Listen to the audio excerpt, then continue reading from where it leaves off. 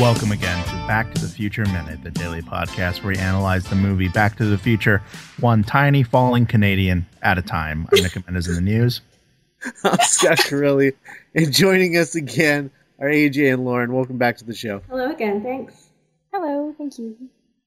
Today we are going back to minute 104, which starts with the Libyans in their VW van speeding past the frozen DeLorean and heading towards Lone Pine Mall, where Marty reconvenes and once again sees Doc murdered in cold blood, and he starts to fall.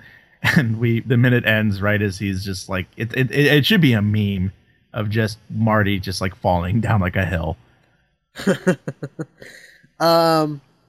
Yeah, so Marty sees the Libyans heading toward the mall, and he knows where he's at now, and just starts chasing them on foot, which is it's pretty great. He's so desperate. Yeah, he's determined. He's very determined. And when we meet him back at Lone Pine Mall, which is our first hint that something's different, Michael J. Fox really good at tired running, because like watching him run up to the Lone Pine Mall sign, it made my sides hurt. He probably didn't have to try that hard to act it either, because he was exhausted between, he would go straight from filming Family Ties to filming Back to the Future, and just like sometimes I look at that kid and think, you just did not have to fake any of that. You literally were that exhausted. Yeah. Yeah, for sure. But yeah, it's really good. It's really good tired running. I was really impressed with it. Yeah, movie running is a very underrated skill. You know who's a dope movie runner? You gonna say Tom Cruise? Tom Cruise is sort of like the gold standard for movie running. But every time I watch one of the J.J. Abrams Star Treks, Zach Quinto is great at movie running. Yes. He is pretty good at running, isn't he? Mm-hmm. Yeah, that's pretty good. So he arrives at Lone Pines Mall at 1:33. He left at 1:24, so it took him 9-ish minutes. Which isn't bad, to run. Honestly. It's good time.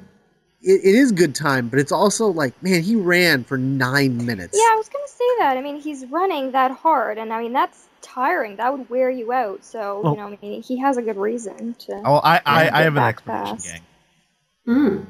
It's the power of love. Absolutely. Yes. That would be the best musical callback in film history, is if right as he started running. It would probably have been just a little bit too irreverent for the circumstances. But yeah. It's got to exist on the internet. Oh, I'm sure. What if it's like in the minor key? Would that help? Oh, wow. It's like a piano. Oh, man. That's a fan vid that needs to be made. Yes. Oh, It's man. like Peter Gabriel covering the power of love.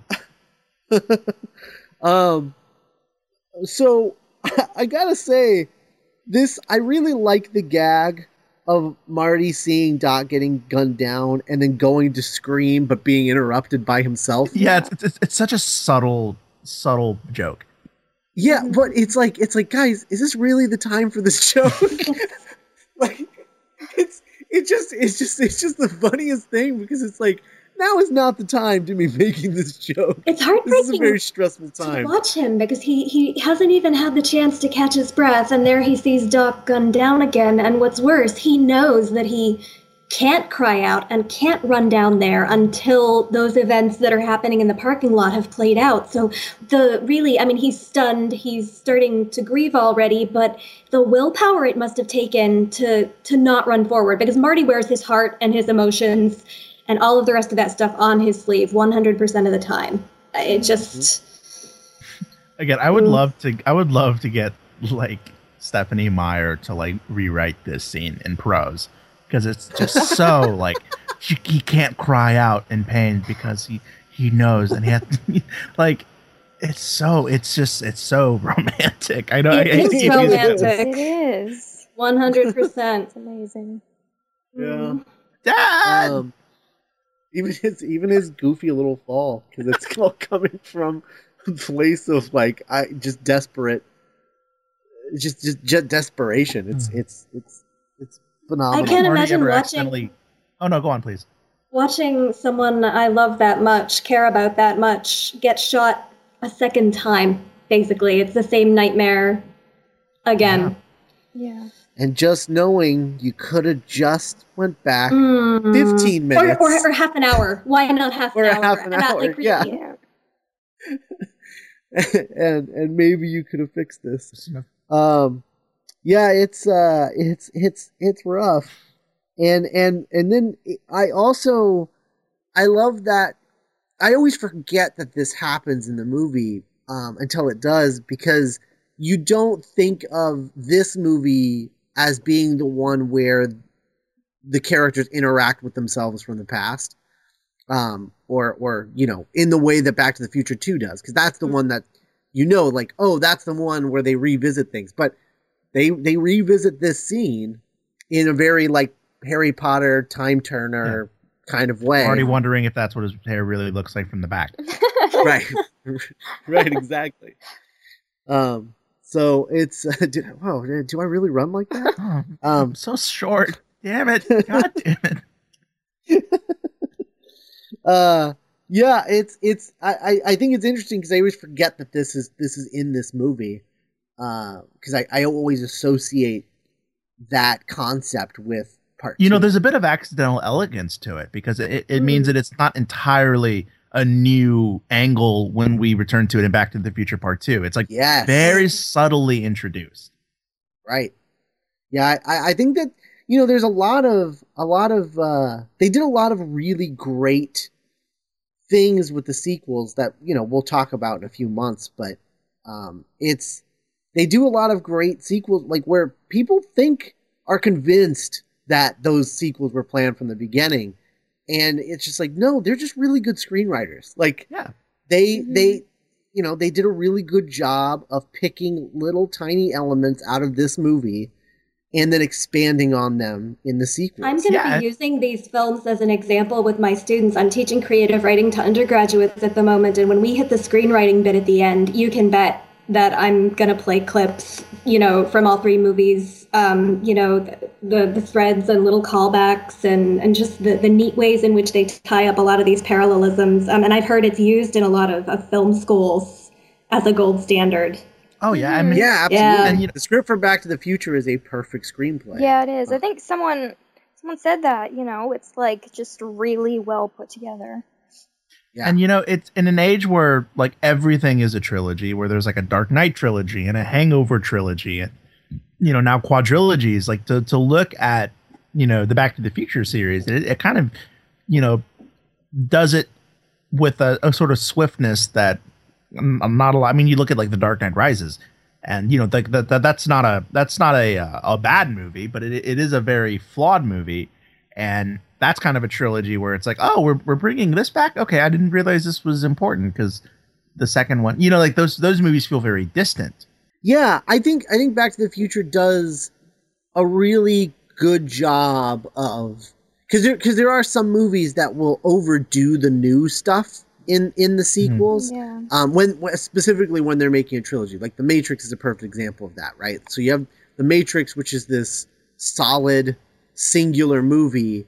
And then rather than adding to the elements that they already established in the first movie, they just create all these other new elements, and then the sequels are kind of a mess as a result. Or like the Pirates of the Caribbean trilogy. Oh my God. Right. Perfect example. Where, the first one is this very like fun popcorn adventure, not unlike Back to the Future, really. Yeah. And then the sequels are these like just exhausting, like, prophecy on double cross on like plot twists, and I'm I'm kind of a secret fan. I really like a lot of Dead Man's Chest and At World's End. I actually just watched all of them like a year ago for some reason, and those are fun movies, but they're very long. I think the first and their good, mythology just gets very unwieldy, especially in the fourth one, which was awful. Yeah. I mean, I think we can all agree the fourth one. I never saw the fourth one. I was warned off of it. Oh yeah, Good. I will defend Dead Man's Chest and At World's End at parties, but I don't have a lot of nice stuff to say about On Stranger Tides. It's fair. No. Yeah. So I like that time turner element, which I just keep calling that, even though it's, I mean, obviously that came from this. But that element was established here and then used later. So I really like that. I like that a lot. Yeah, that's all I have. I mean, it's funny because this is a hard minute to talk about just because we've already talked about the minute technically. Right. Yeah. This is definitely the, like, I mean, this is kind of the say something I'm giving up on you minute. Like, this is kind of, this is Marty's, like, all hope is lost moment. Oh, yeah. Luckily, it's his final one. Yeah. Gets It's a all break uphill after from here this. for old Marty Oh, McFly. he's earned a break. He has earned a break. He gets a whole 12 hours. Yeah, it's this is I really like, I don't know, I like how they shot it, and I like the idea of that, you know, they're like, okay, like, I wonder if they shot this coverage at the same time as they were shooting the scene proper. You have to wonder. And there's this you know, sneaky element of amped up voyeurism because you're watching somebody watch something, and Yeah. it all gets it's incredibly involving. Yeah. Check his hair. What's his hair like in the scene? Does he have Teen Wolf hair, or like?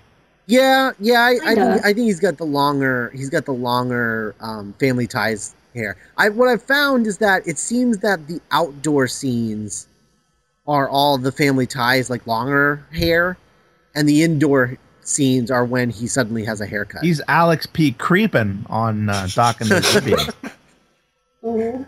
Nice. Now I leave. And on that note, My work is done. Everyone You can else go to backtothefutureminute.com anytime you want to leave a comment and tell me how ashamed I should be of that pun. We get dope comments. I love our comments. Email us at contact@backtothefutureminute.com. Share your favorite memories of this podcast as we go through the end credits, because the end credits are coming.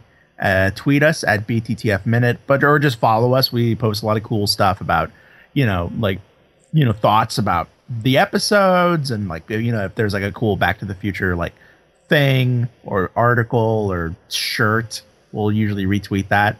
bttfminute.tumblr.com, where you can submit those drawings of the Mr. Fusion Jaeger that I still need to see. And like us on Facebook, leave us a review on iTunes, please. It's the kindest thing. Think of it as like a tip jar, but it's not even like money. It's just your kind words and 5 stars. And you can follow our other podcasts, The Doctor's Companion, where we're reviewing the first adventures of each Doctor in order. Our next one coming up is what was it called? Like the Spearhead? Spearhead from Space. The Spearhead from Doctor's Space, starring third Doctor Pertwee, John Pertwee. Not Sean Pertwee, who's in Gotham. And he needs our help.